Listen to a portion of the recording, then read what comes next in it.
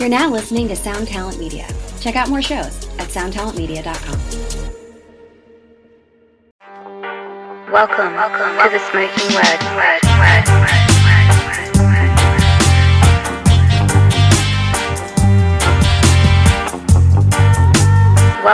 What's up, party people? We are back with another one. The Smoking Word podcast is and always will be brought to you by CasaDeRock.com. If you want to support the show, go there and cop merch. Everything is done in-house by your boy, and we got stuff for your girls, for your guys, for your pets, or whoever fucking wants some merch. We got it for you. But if you want to support the movement and the show, go cop some merch. That's how we're making things happen. You can also follow me at Hoya Rock 357 on Instagram. Keep up to date with everything Madball, Smoking Word, and Casa de Rock. You guys asked for it, so we gave it to you. We on Spotify, Apple Music, and YouTube. But listen, everybody, the way this shit works is if you want to keep hearing the podcast, you got to subscribe. You got to rate it. You got to pass it around. You got to spread the word. We got to show the world we're making some noise. That we got to show the world that this hardcore world is the only world that matters. Well, it matters to me.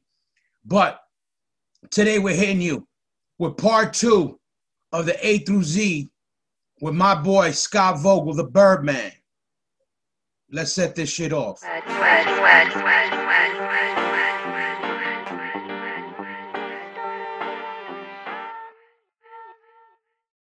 What's up, Birdman? Welcome back to part 2 of the A through Z with Scott the Birdman Vogel. Yeah. Are we rolling right now? What's up? Are we rolling? We rolling right now, baby. Shout out to Scorp getting me through this one. Yo, shout out to Scorp and Monster.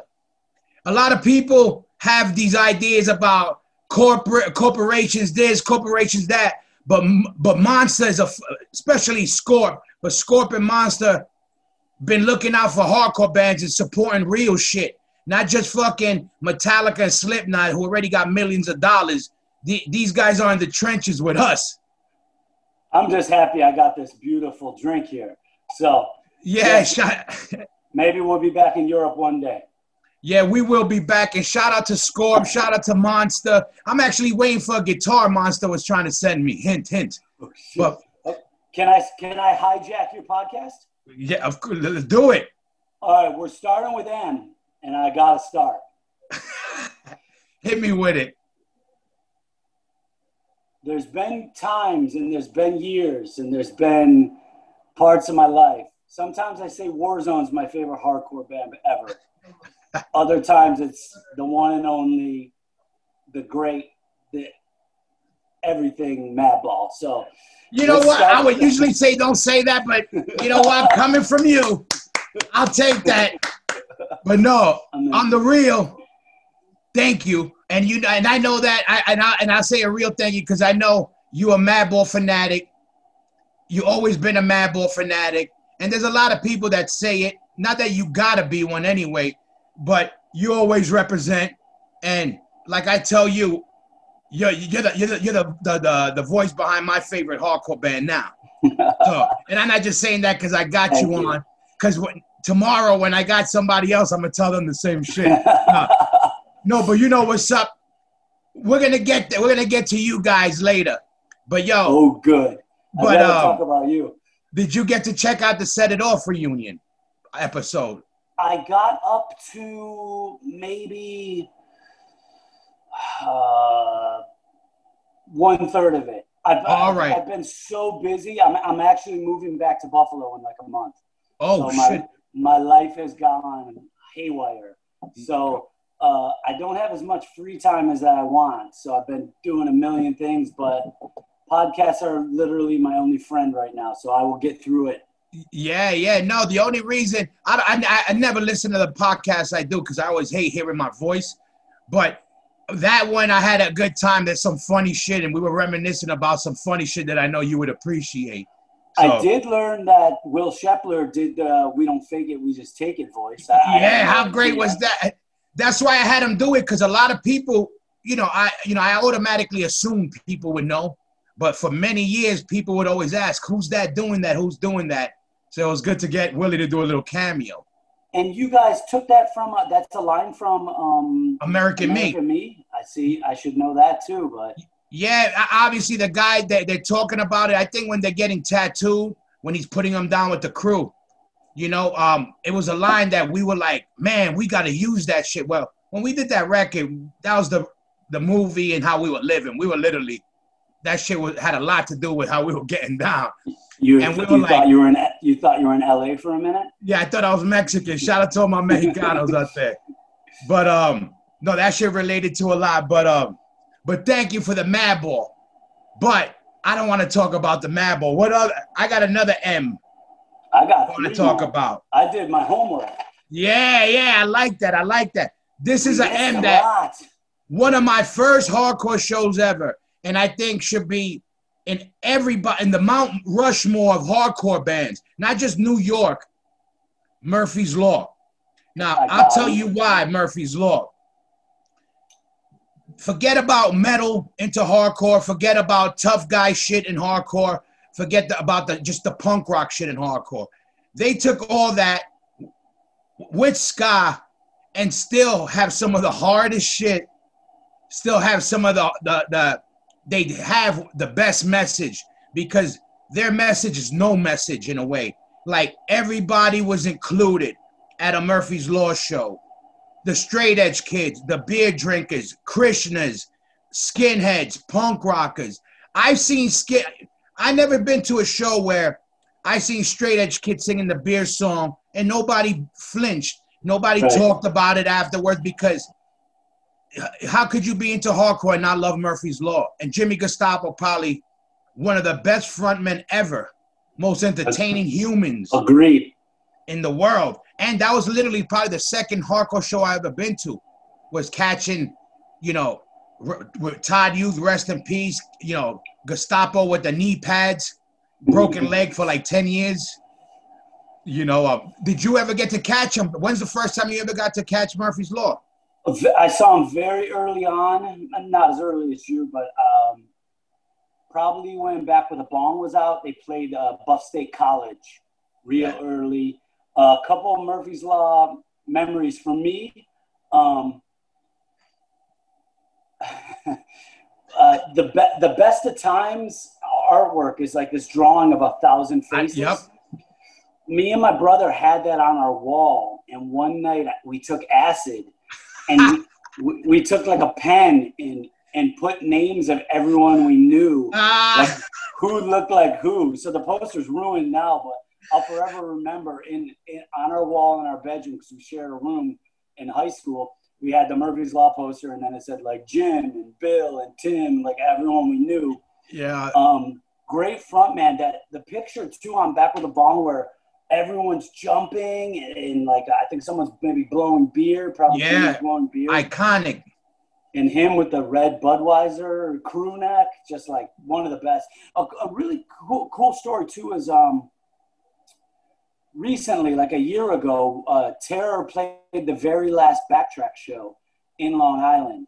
The same night, which was, not to like, whatever. It was a sold-out show. The same night, I went with Mitz after the Backtrack show. Literally, a 5-minute walk was a Murphy's Law show a block away. Another sold-out show. They packed the place. People were going crazy. 2 totally different generations of hardcore kids, 2 Long Island shows on the same night, both sold out, and I had a great time at both of them. It was fucking awesome. Yeah, that's dope. And again, that's a band that's special in that way that, people know them about, smoking weed and drinking, but they were about unity without having to sing 100 songs about unity. You know what I mean? You just went to the show and everybody was included. And Gestapo was always about that. You know what I mean? That's why I love him. Shout out to Jimmy. I love you, Jimmy. And I want to say also, rest in peace to Steve Paz, talking to Murphy's Law crew. My brother, a staple in New York hardcore. And he was in a band called the Cavity Crease, but he was more known for being himself. And that guy really is one of the faces up there because he was around in the early days of New York hardcore, and the same mentality that Roger Stigma, Gestapo had. Those guys never shitted on the new kids coming around. If anything, they embraced them, would hang out with them, and school us. He schooled me on a lot of shit, Steve Potts, and I love him. Shout out to Steve Potts and Murphy's Law Squad for sure. I got one for you. I got one more Jimmy story, quick. Oh, hell yeah. I love Jimmy Gestapo stories. Black and Blue Bowl, like, I don't know, it feels like 10, maybe 8 years ago, just guessing. I had the brilliant idea to buy him a beer, and we were, like, backstage. So we went out into, like, you know, I don't know what you call it, where all the people are for the show. Every step we took, he got offered a drink from everybody, to the point where I just basically, like, turned and walked away and never bought him a drink. He went from, like, 20 steps, and 20 people bum rushed him, and everyone wanted to buy him a drink. So that shows how fucking loved he is. It literally made me feel like, oh, that was a great idea to ask him if I could buy him a drink, because literally everyone at the show would have bought him a drink. That's exactly what you're supposed to feel when you see Jimmy Gestapo. I can tell you one quick Jimmy Gestapo too. That guy's been smoking and drinking like before I was born. But I was a guy who gave him his first dab at the Black and Blue. So really, let me pat myself in the back for that one. You could teach these old dogs some new tricks. Shout out to Murphy's Law. I got an M for you. I got a classic M for you. Minor Threat. Got him too. Again, I'm not one of these guys that worshipped every step they took, but loved the early shit. I loved them. I loved everything about them. Again, the sound they could play, you know, which was dope. They could, you know, sure. They really could. They were all good players, sounded good. Even their look was like, I don't know, there was something, you know, the look, if when you looked at them, you thought hardcore music. And some of those songs, man, me and my brother bumped that shit on the car right now, you know, and we're you know, and a special band, you know, I think a lot of bands tend to take those guys and run, and their crowd got too extreme with the message. Not that they weren't, but, you know, people tend to, like, I think they also get shitted on. Like, I'll talk shit on them a little bit just to get the people that worship them mad. But in reality, they deserve their spot. They're OGs, and they're a fucking amazing band, classic shit. But I think they were more than just straight edge. You know what I mean? People say, oh, they were straight edge hardcore. But I'm like, that bothers me in a lot of ways, because that's like saying, oh, I'm a meat eater hardcore, or I'm a hummus eating hardcore. I mean, that has nothing to do, you know. It's more to it. You know what I mean? There's more to the bigger picture. When you're dope, you shouldn't get pinpointed with one word. One word shouldn't describe you.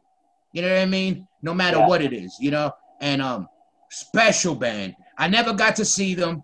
I saw Fugazi, but not the same, you know? And the message they were spreading, I wasn't feeling too much. Like we talked about it on the last one, with no stage diving and blah, blah, blah, all that bullshit. I wasn't feeling that, but shout out to fucking Minor Threat. I'll always credit them as the band that got me into hardcore, because my brother was into a lot of punk, circle jerks, all that stuff. And I was like on the fringe. Like I wanted to go in, but I couldn't. It didn't fully grab me. And when I saw Another State of Mind, the Social Distortion documentary, I saw Minor Threat, and I immediately could relate to it more. You know, just this more shaved head, just a different style. It was hardcore, and it wasn't punk, and that spoke more to me. And from there, I went out and bought the Minor Threat record. I think it's their 2 EPs with, I think it's Ian's brother or Holding His Head or whatever. Yeah. And that's really what brought me in. But I really love the Out of Step record. I think they're an amazing band, but I do think what happened with Fugazi kind of turned me off. Not being so turned off by Fugazi, it made me turn off my little Minor Threat valve a little bit too. And I guess that's just how it goes. I was so, you know, obviously I'm known as this promoting stage dive guy. But think of me back then. Like, I was just this kid that all I cared about was moshing and going to shows and going off. Yeah. And then you have the singer of a band that got you into it telling you that you're a fucking jock meathead. And I was like, no, fuck you, I'm not. So yeah. No, I agree. Same way with me. That message kind of turned me off. The only thing that I like I said, I would talk shit on them just to get all the people that worship them mad. But the thing that I give them, that at least I'm glad when I get to see a lot of these bands go visit the record store, the Discord store or whatever in DC. And I see him taking pictures with a lot of people, these hardcore bands on the stoop or whatever. At least he didn't turn his back on kids that go, that travel and come through, because just being in a band, forget what type of music, you should know what it is to be like traveling through cities and making pit stops because you really want to see something, or you're so into the fucking movement that you want to visit these landmarks. You know what I mean? And I'm glad that he don't turn kids away from that, because he shouldn't. I've heard nothing but good things about him. And his Discord, his label, I heard he was like, he was super PC, like about, every record said don't pay more than $5 for this. And Fugazi never made T-shirts. Now, these are things that I don't live by, but I can appreciate his mindset. I can appreciate it. And from what I've heard, he's very true to that and always paid his bands. And what you're saying, too, like he lets people take pictures and hangs out. So he's got to have a good head on his shoulders. So I think for both me and you, we caught Fugazi at that time where we weren't ready for them to tell us how to live our lives. And the experimental shit wasn't on our radar at that time. Let's put it like that. We were a little too hard-headed. You got any other M? Motherfucking Marauder. Master Killer is a fucking masterpiece, and there might have been times when I would have said Marauder is my favorite hardcore band. When I got that Master Killer record, I was floored by how heavy it was, and music, lyrics, vocals, man, fucking great band. Yeah, I won't get into singers because there's a different caliber in humans when we're talking about Minus and the other guy. So, but I could say as a band, sonically, loved them because they were straight metal, but you felt that hardcore shit come out of them because they were hardcore dudes. I mean, they had a couple metal guys that weren't really involved with the scene. I had love for all of them. They're all good dudes.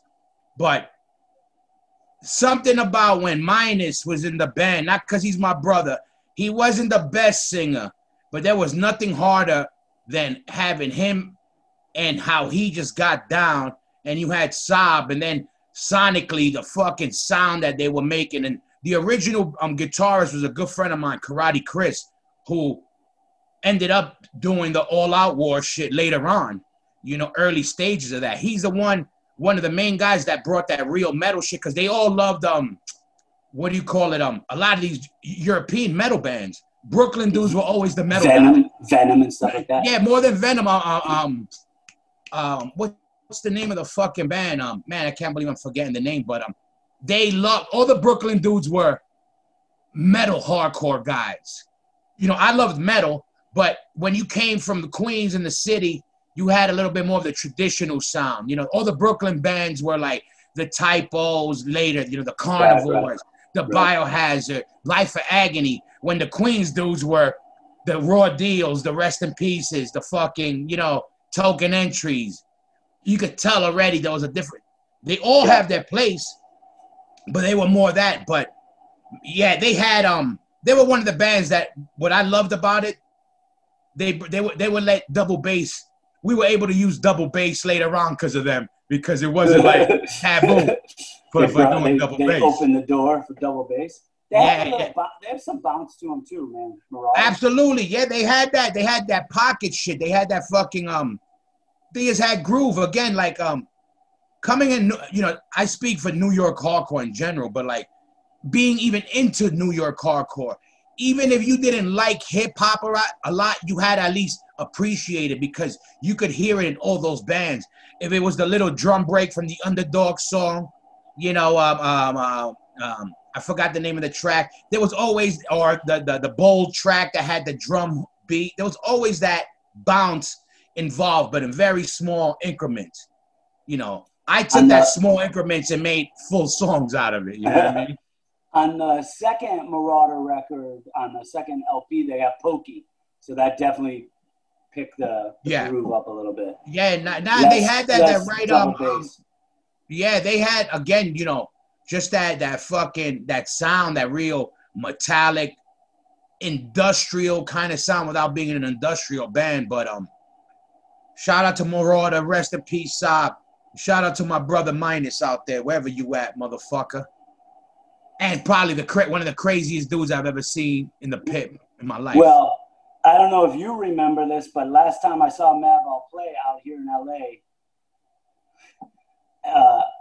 you were egging me on to sing on the mic with you, but Minus had already done it, and he was standing right there, and I wasn't gonna You're an asshole. Get in his way or step in front of him and sing. I was like, you nope, kidding me? No, that's his mic now. Nah, you kidding me? Yo, my mic is always your mic. You should know that by now. And also, one band I want to shout out, an old school band. I never got to see them. I saw them on videotape, but The Mob.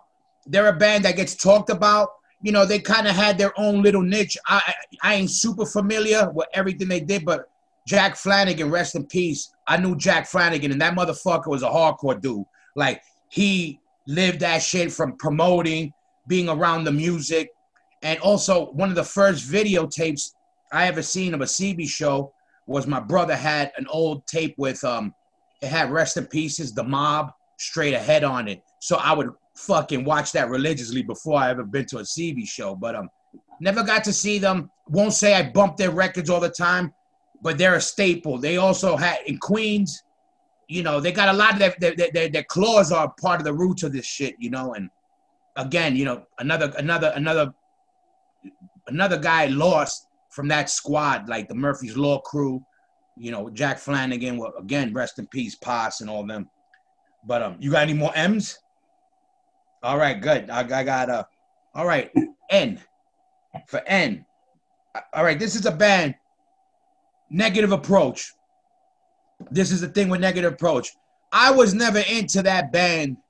Again, when I was a kid, I was spoiled and a little bit hard-headed because I had everything in my backyard. So I wasn't really open to a lot of California shit. I didn't care if you were from Detroit. I didn't care if you were from Texas. You know, I had Breakdown, Raw Deal, Rest in Pieces, Agnostic Front, Chromags. I had them all in my backyard. You know what I mean? So it was hard to be like, you know what I mean? Ooh. But joining Madball, all those guys loved them. And I used to be like, I was already more on some kind of crossover flavor already. You know what I mean? And I remember that Maddie and Freddie, all these guys used to be like, yo, Negative Approach, they're so hard. They're so hard. And I learned to appreciate them from doing Ready to Fight and covering a couple of songs that, you know, and hearing it from these guys to appreciate. And then I got it. I hear the rawness and whatever. But, and, you know, they made some of they're part of the DNA of our people, CTYC. And any DNA they have, you know, they got to be crazy. So, you know, and they're OGs in the game. Good guys. I met them later on. And again, I get it now, but I didn't back then. And I got to see them nowadays. I never saw them years ago or whatever. Did they ever make it up there to fucking Buffalo or anything?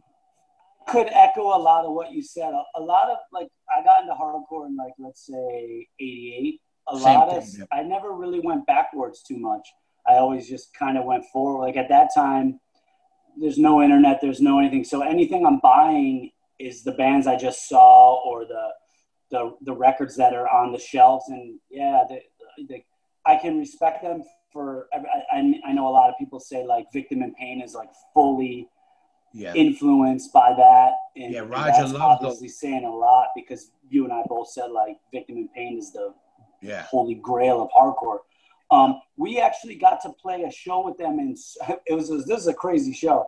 Terror, Negative Approach, and Dying Fetus Wow, that's crazy. In Switzerland. That's hard. That's a hard bill.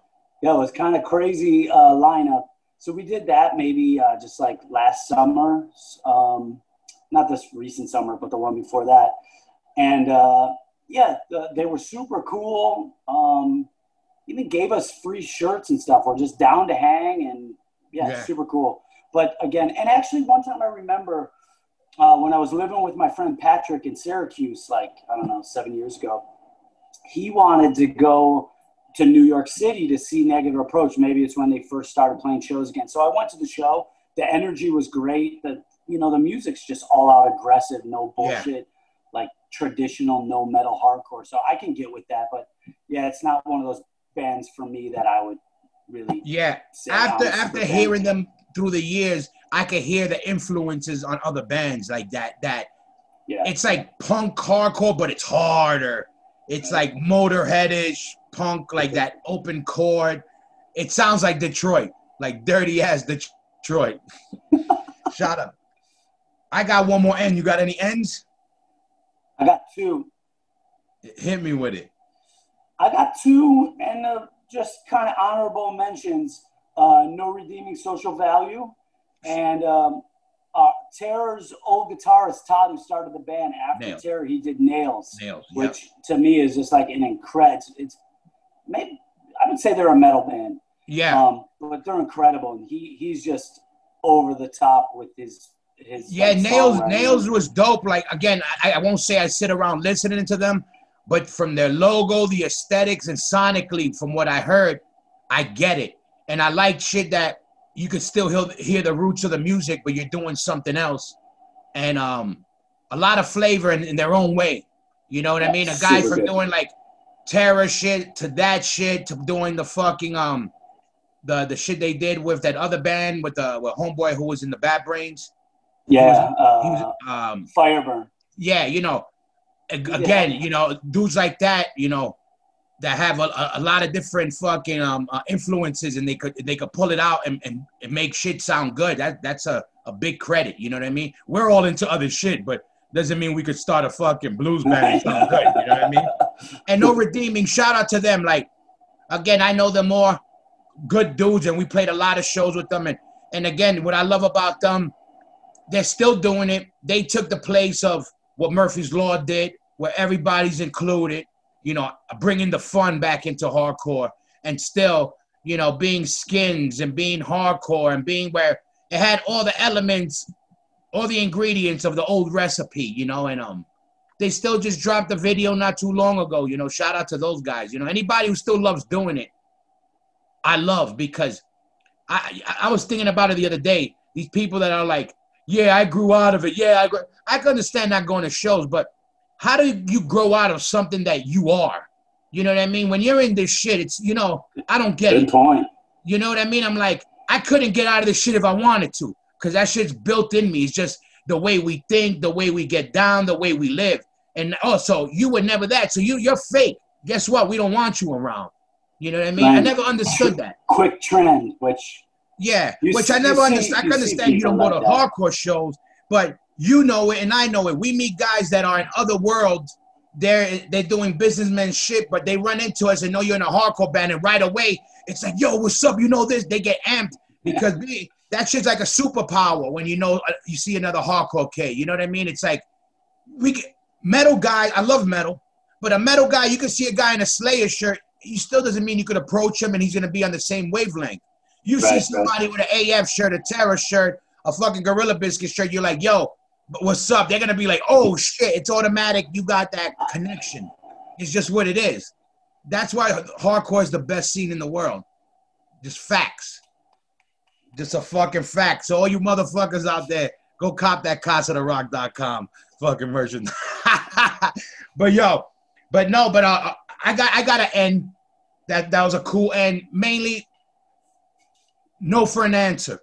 Ooh, good one. Yeah. Now, why I say that again, I got to see them early on. They were one of the, I saw them I think it was the Free for All. I think that was the record where it was them and Rest in Pieces. And again, I was so New York, but I was a hardcore kid, so I loved catching everything. When they came on, I felt that shit. And I was like, yo, they're dope. Like, they brought that energy, and it didn't matter that they were in New York. It didn't feel like they were intimidated by being there. And I remember them killing it. And then on top of that, they were on that compilation that I loved, the free-for-all that was on, which I was like, Wrecking Crew. It was part of the rotation. Yeah. I still have never seen No for an Answer, but I got the 7-inch first on Rev, and I thought it's good, but it didn't like really take me like the Chain of Strength or Sick of It All 7-inch. But when their album A Thought Crusade came out, blown away. I loved it. Great record. Kind of a slept on record that kids don't talk about too much, but and it's funny because where all the big straight edge movement now and everybody trying to rock the Chain of Strength shirts, people are forgetting about No for an Answer. When No for an Answer with dudes, they were getting it in back then. It was them instead. Chain of Strength. These were the bands that were playing and representing California back then. You know what I mean? Oh, we got all right. Oh, I got two. I got two also. I wonder if we got the same two. And I know one of them, I'll say the name, and I know you let me know what you think, because I know you love them. We'll start with Outburst. I don't even have them. What a sucker. Oh, shit. I'm going to get it out of the way. I realized last time we forgot Kickback, Have Heart, all these things. So there's a lot. We can't hit everybody. We're supposed to, this one is to tap into the ones that on the top layer of the dome. Right. For whatever reason. Didn't even have Outburst. What a suck. But Outburst. But I do love them. Amazing. Another band, I got to catch them early on. Again, Queens guys, and a little bit later, the swag was coming into hardcore. They had that little bit, that basketball pant jersey flavor. You know what I mean? You could hear it. The iconic graffiti shit. You know what I mean? They were another one that it would be like maximum penalty, Outburst, whatever. They were perfect band to put on to stack a bill. And again, they weren't metal and they weren't punk rock. You know what I mean? If they would have went to Normandy and recorded an LP that was good, you think they would be like Killing Time status, or they were never going to get to that status? I don't think like that, but I definitely think they had I think they could have done more, because they had that energy and again, you were straight edge or not straight edge, but you kind of felt you could feel like they were a straight edge band. They might have not been, and they also the tougher guys that liked a little bit more the swaggy shit were like that. They had the graffiti. They had all the right elements, all the right elements of a New York hardcore band. And they had the other one, Mission Impossible song, that had the breakdown like Mission, which I always thought was dope. But again, another iconic graffiti logo, classic New York hardcore sound. But yeah, shout out to Albert Queens, Story of Queens, And they had a lot to do with one of my favorite humans, Mike DeJean. So great. Anybody who got, Mike DeJean DNA in them, hold on. Watch how I said that, with Mike DeJean DNA in them. But you know what I mean. Shout out to my brother Mike DeJean. But who's the OU got? I got one, and I think it's the same one. I don't think it's gonna be the same one. I got two, but hit me with it. You wouldn't say the other one I'm gonna say. One King Down. Yep, I didn't have them, but we played with them a bunch. We actually would do a lot of shows with them. But yeah, well, tell me, One King Down. Who's your other one? Oh, you want me to tell you about them? Who? Good, yeah. I mean, just growing up in where I was from, upstate New York, they were. That's what I was gonna say. They represented up north a lot. That area, I know they would make their noise up there a lot. They would blow it up, man. They would blow up. They had great energy, a really cool sound, and I know they played a show maybe like a couple years ago. I didn't see them, but I just thought when I started going through O's, they came to my head, and I think they're not like ultra legendary, but yeah, they're very well respected. They represented upstate. Yeah. Who's your other O? Did you say? Outbreak. You got those banger Maine. Yo, come on! Who's in your band? You forgot? Did you forget? haven't seen them for a year. I don't even know anymore. Well, the reason why I threw them in there because Chris, my little brother, Skeleto, shout out to Skeleto. That's where we first met them. That's where we first met. You know, I felt the energy, and more than the band, than them sonically, the energy and the spirit. Nobody was living that spirit at that age group at that time with the flawless hardcore spirit.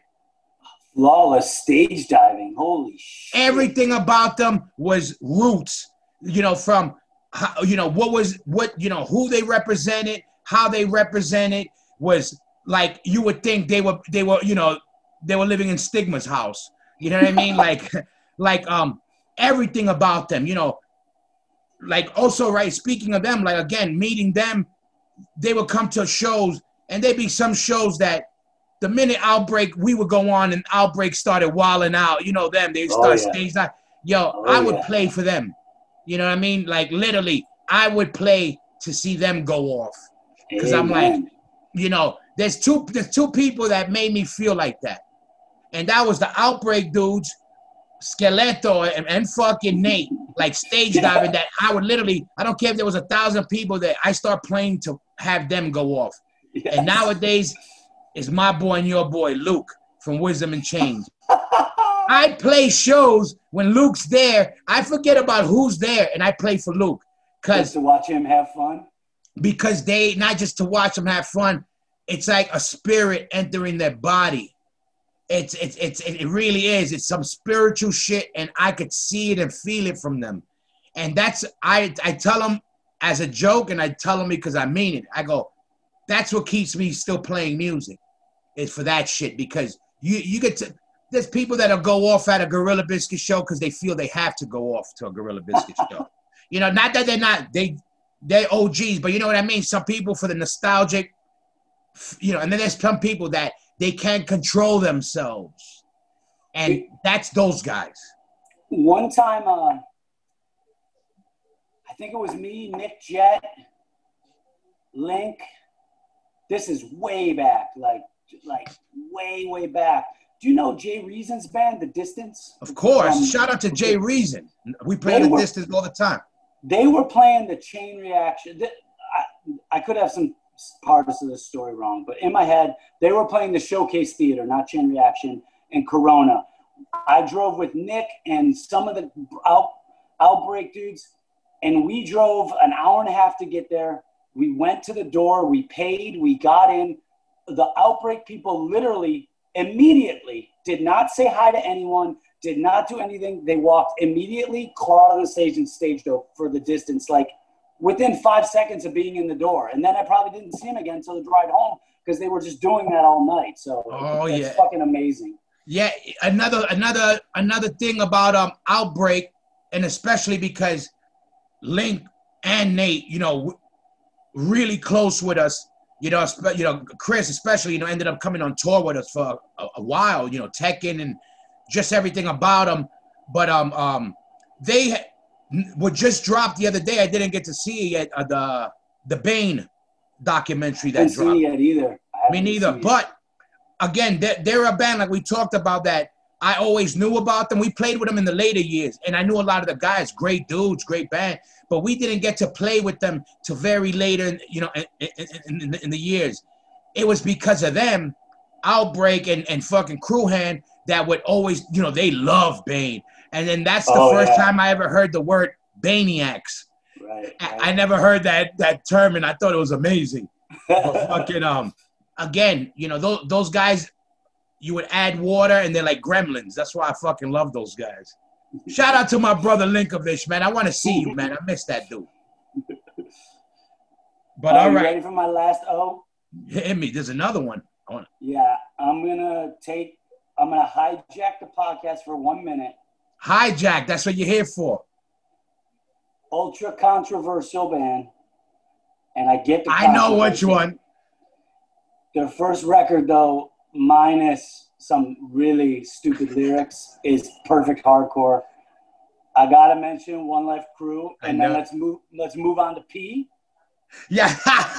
No. Let's rewind. Let's go One Life Crew. I don't mind talking shit about them, and I mean talking about them. I personally had to check some of those dudes. There's no shame in my game, but I can say this from what I know. Chubby Fresh he was in that band? Yeah. Yeah. I heard he's the fastest fat guy in the world according to Ezek.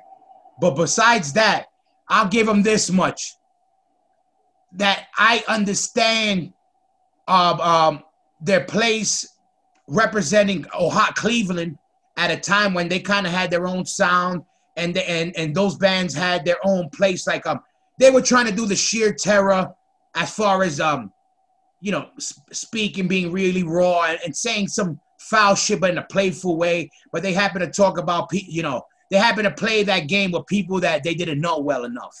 That's what happened with those guys. You know what I mean? They they thought everybody would get it, but they weren't cool with everybody like that. So I don't hold that people that some racist shit or whatever. They're just all white trash shit. There's a difference. You know what I mean? There's a difference. Chubby is my friend, and I wish for his sake that sometimes people thought before they threw bombs out at people, because him and Cleveland has made some of the greatest hardcore I've ever heard in my life. And it's just a shame of kind of what happened, because obviously I love you. He's my friend, but it's none of my business. They have a lot of people. We have a lot of people in common or whatever. It's never a problem to me. Like, we just had to check people at a time when people were getting loose. You know what I mean? What happened? And but I won't deny that people had a lot of love for them and integrity and that sound. And why I understand it, because Ohio they have a lot of roots in this hardcore shit from the old days that people forgot about. From the older bands from out of there. You know what I mean? And they were like a later generation. And I know those guys had a lot of love for us and the New York hardcore, which I know, which again was a shame. Again, they tried to do the Archie Bunker shit without people they really knew. So it kind of fell on wrong people. But I got to P, and P was a little hard. I wonder if you got any P's. I got one. Who you got? Project X. Oh, I had them originally, and I didn't write them down. But who do you got? Anything? No, I got, and I wasn't sure. I got two classics, but I want to know where they would fall on your book. So Project X, those were the who was that? Porcel, right? Was he in that? Porcel singing, Sammy on drums, Walter, and I think Alex Brown from GB, rest in peace. I think he was on guitar, I think. But just put out 1 7-inch on Purcell's label. It's, it's ultra straight edge and ultra kind of militant. And when you look at those people that are not, I don't know who they were going to beat up or whatever, but I geek out for Youth Crew and straight edge stuff, and it's really catchy and really cool, and I love it. Yeah, like I didn't know much of it because, even with certain Youth of Today shit, I love certain Youth of Today shit. Which I didn't like was, let's get there. Okay, yeah, exactly. You're right. I forgot that. But that whole Youth Crew movement that's what I mean. It was like, you already got your extreme bands. Now you're trying to make an extreme of the extreme of the extreme. I was like, nah, the only motherfuckers I ended up loving that did that was Earth Crisis. Earth with an F. But all right, I got these, and I want to know they fell into place for you. Pennywise. So not on my radar, but Jordan and David Wood love them. So I got to kind of get to know them in the van, and then we met Fletcher, and me and him have a drinking ability together. And I've heard these stories about him, and I've seen here and there a couple. Were you on the Soundwave when he sliced his chest open and stuff like that? No, we were on a Soundwave. I don't know if that was the same one. Yeah, was it the one with Sick of It All and VOD? Were you on that one or another one? No, I know we did one. I don't know. I can't keep it straight. Yeah. We did a Soundwave with them, and very cool people. And then, of course, they had Zoli in the band for a minute, which was a whole new level of insanity. But I think they're really good. But that whole, I don't know what you call it, California surf punk, I don't even know what it is. Yeah, exactly. It just really isn't my thing. But Yeah, I don't have anything against it, but I just never. Yeah, really no, to me too. I didn't know where it fell in. That's why I was curious of what you were gonna say, because I picked them because the same thing. They're in that punk skater thing, but they have that some metal shit also. Which again, back in the day, I wasn't, into them till later on, and then I get it. When I would hear them, I was like, yo, they don't sound. I automatically picture them as sounding like the Descendants and Bad Religion. Like I automatically would put them in these categories. Then a lot of my boys loved them. And then the later years, I started paying more attention and I started, feeling it more. But those dudes, again, OGs in the game, still doing it. And I want to shout out Fletcher and that whole crew, because when my mom's passed, they reached out and they looked out on their own and they, on some real shit, a lot of love. I got a lot of respect for those guys too. And and he's a fucking animal, Fletcher, the fucking guy. He's a beast. Him and elephants. I know we know these stories and shit, But keep your elephants away from Fletcher. But shout out to the Pennywise guys. All right, I got another P for you. Another band that I can't sit and name 100 songs out of them, but definitely they fall into a category and represented an area of the West Coast that has its place in the history. Poison Idea. So out of my see, these are the things, and I'm not saying I'm right because I'm probably wrong, but when things like that, there's so many people that call that hardcore, but to me, like, I'm just so narrow-minded that it's out of my, I know they're from like Seattle or Portland, I think. Oregon, yep. And I know the guys like big. Yep. And I know that they're like grimy and that people love them, but I just kind of like, I'm not from New York City, but I fell into where it was like New York hardcore was on top. And then of course I was close to Boston and so much stuff that I same never flavor really, up there. Yeah. Yeah. Like same thing with them. Like, again, why I know they were around when I would see a DR in a skater magazine. You would see a DRI thing in the skateboard section, a Gangrene thing in the skateboard section, a Poison Idea. And then they were on some punk kind of part of it. But what I loved about it more than anything, they were from an area that wasn't typically known to have nothing. They represented the North Pacific West or whatever however you say that. Were they like G.G. Allen, like cut themselves and eat poo or not? Yeah, I don't think so much with the shit. And that's another thing I want to say. I do not back G.G. Allen and none of that bullshit. I don't give a fuck how OG or whatever. Anybody who eats shit and does all that wild shit could fucking, I don't fuck with it. But I think they had some of that. But I heard some of their tracks and the shit was mean. And I just remember that a lot of the New York guys had love for them. And New York dudes, especially the older days, they were open-minded, but also traditionalist. And I always knew that they always got mad love and respect. And when those guys would come around, I heard they had a lot of love for East Coast. So I wanted to shout them out. And I think one of them died not too long ago either, that I heard. Yeah, but and they represented the big guys, you know what I mean? So, all right. Q. Did you got any Q? I just even forgot Q, but of course I'm going to say Quicksand. Okay. I forgot Q was part of the alphabet, to be honest. All right, now I have 2 for Q, and that was the one of them. But I like some of these other ones we named, I wasn't sure if you were going to lump them in with a hardcore band or not, because we all know they're hardcore dudes. And I love the Quicksand 7-inch. I loved it. Me too. But I don't think they were calling themselves a hardcore band at that time. They were trying to be some progressive. When I heard a hardcore, to me, I was like, that's a hardcore band. It was that. But I think they were trying to do some progressive and give it another title. So I wasn't sure to lump them in, but I had them also. But I love this. I love shit they did later, but that 7-inch was off the hook. It's amazing. I really do go back to the 7-inch and, obviously the LP sounds better and stuff, but the 7-inch is amazing. It's raw, but it's still Walter's sitting. They're amazing. And, I don't know. That's like one of those things. Are they a hardcore band? Are they not?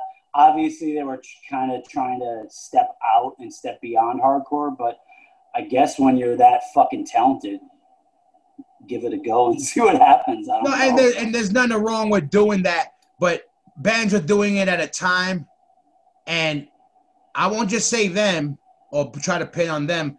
I had never had a beef with that, because if it was Into Another or it was them, all of us were at those shows because we loved the music. But what we didn't like was people kind of not giving props like a Fugazi was doing to their history, and kind of trying to like have people forget about it and be like, oh, we're this now. When it was like, don't do that, because, you know, this shit, again, that's like saying you're dissing your left arm, you know, your right arm. For people that live that shit, we were like, yo, you don't forget where you come from. You know what I mean? Kind of shit. Definitely, you know, I don't want to say I think like this now, but back then seeing like Into Another, Orange 9, Quicksand, even Shelter, Civ, all those bands, you know, I was like this elitist or whatever, pure hardcore kid. And I would say, oh, they just use Rev and all of us as a stepping stone. All they want, and when they change their look and they take these promo photos with a totally different look and stuff.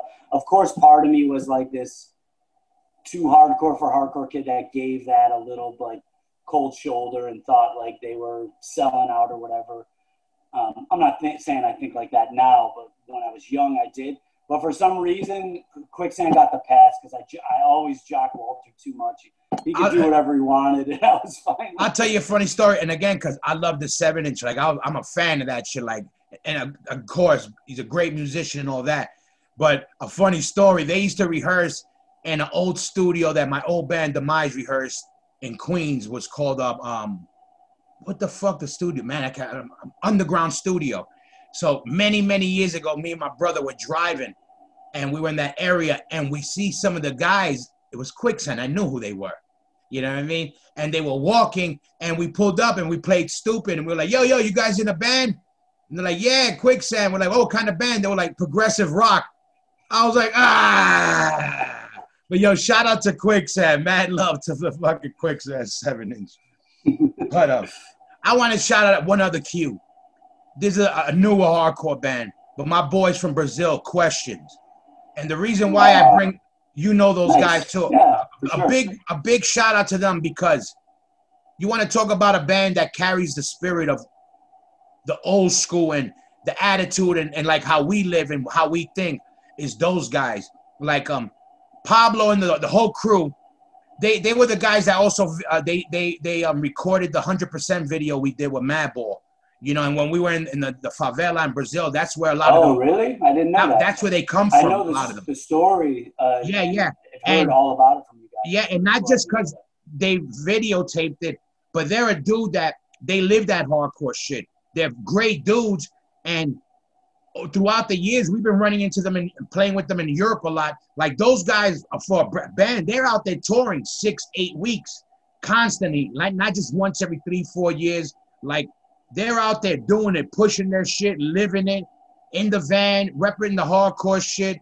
You know, mad love to them. You know, they do everything themselves. The artwork is dope. Their video, they put a lot of time in it, and they rep the scene. And you know how it is coming from, unfortunately, a lot of these bands that if they aren't from the States or from a New York or California, it's a little bit harder, you know, for bands to do it, and it turns off people.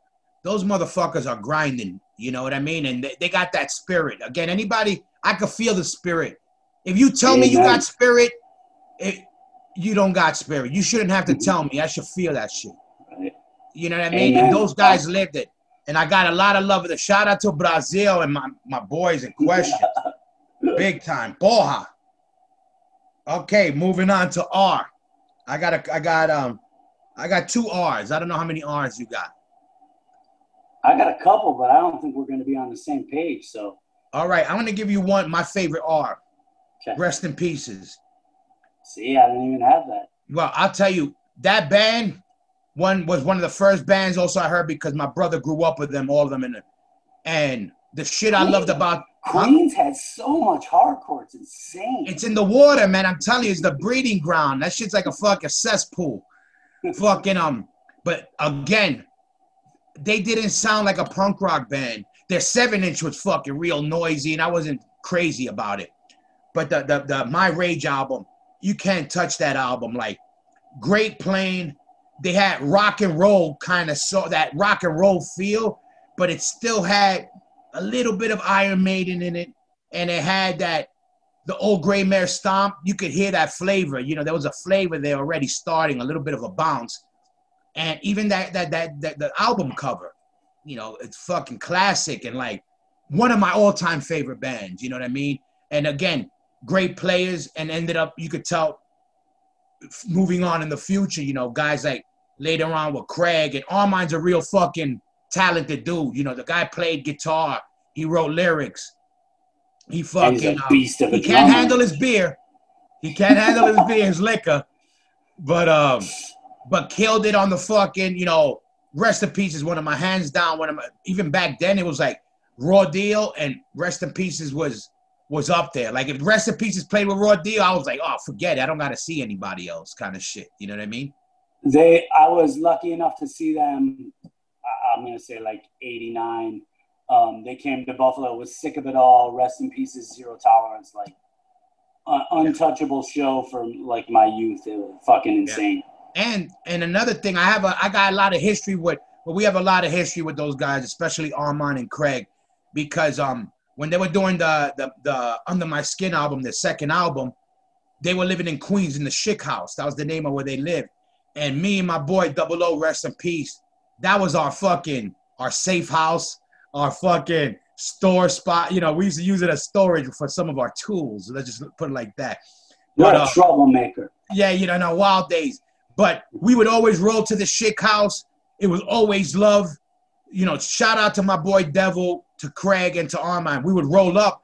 And again, I would get to hear the early demos of the sessions they were doing on the album because, you know, they were recording it around that time. The album didn't do them justice because I think they went too clean, too polished. Again, I think they were trying to do, well, you know, taking that next step up. But I think, you know, they did it more towards a rock way when it should have been more towards like a dirty. Were they on, am I crazy, or were they on Roadrunner? Yeah. Yeah, that might, well, yeah, exactly. But again, going back to that 7-inch, the free for all, I think it was a Hawker free for all, whichever one it was. They had 5 Gold Rings. That song live on that, hard as shit. That version live, hard as shit. Go put that shit on and tell me that shit ain't fucking hard. I would hear that shit and I was like, yo. And then they did one of these early Super Bowls where they murked it. But shout out to Rest in Pieces. You got any? Which R's you got? I got 3 R's. I can just rip through them really quick. Talk to me. I first came up with Rotting Out, who's a current LA band. Shout out to those guys. Hell yeah. Shout out to those. Something that I really like about this band is like whenever I go to a show in LA, like you could have the whole band there. Like they're not playing. They just go to every show, they rep, and they hang out, and I think that's always really cool. Love that shit. Good dudes, too. Yeah. My second one is Raid, who is like Memphis. They're like probably Earth Crisis' biggest influence. They're like vegan hardline. Right before Earth Crisis, they came out. Wow, I've never heard of them. Ultra militant, vegan. They say straight edge isn't even enough. Like, you got to be vegan. It's really hard. They put out a 7-inch called Words of War. And then later, like in the early 90s, Victory put out their next record. And it's really hard. You should check it out. What the fuck? Something about Law. There's their albums like Above the Law. I wanted to say Firm Standing Law, but that's not it. Above the Law or something. It's pretty hard. Like kind of Earth Crisis-y, like metal, but early Earth Crisis. And then last, you might have something more to say about this. Definitely not my scene. Nothing against them. Something I kind of want to know more about at this point in my life. And a band that I saw play a barn in Buffalo for a keg of beer, which I always thought was cool, Rorschach. Oh, well, you know what's funny? I don't know a lot about them, but they were around that when they were around. I think I want to say that ABC No Rio era, and they were kind of that world. Yeah, exactly. They were in that world, but they were doing it. Like I couldn't name a lot of their songs either, but definitely I could tell you this. Excuse me, from the outside, they were a band that was definitely out there playing. They were putting out music. You know, they were feeding. You know, they were feeding the people in their scene. You know, with the lifestyle and whatever. But yeah, I never knew much about them either, to be honest with you. You know what I mean? But they kind of were bumping for a minute in New York and that other world. It's weird. Yeah, there's that whole scene, that ABC No Real scene with Born Against and like Go and all these bands. And coming up, I'd always see it, and especially in Maximum Rock and Roll. But like it was like a whole for me, it was a different world. For you, I think it was a whole different world. Yeah. And I know there's that famous "Sick of It All" debate on the radio, which was with them, I believe, or at least their crew or scene or whatever you want to call it. So I thought of they came up. A little, crazy story about that whole world. Again, it was an alternate universe, the ABC No Rio shit. Like we never mixed with them. But as much as those guys in our world didn't mix at one point, I got to give them credit for one thing.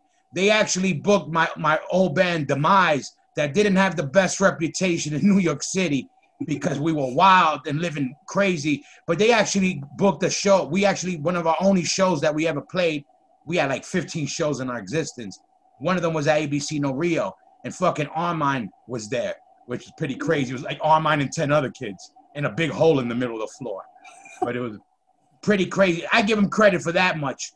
But fucking, we didn't really mess around with that world, you know. And another tidbit, you named the band Go.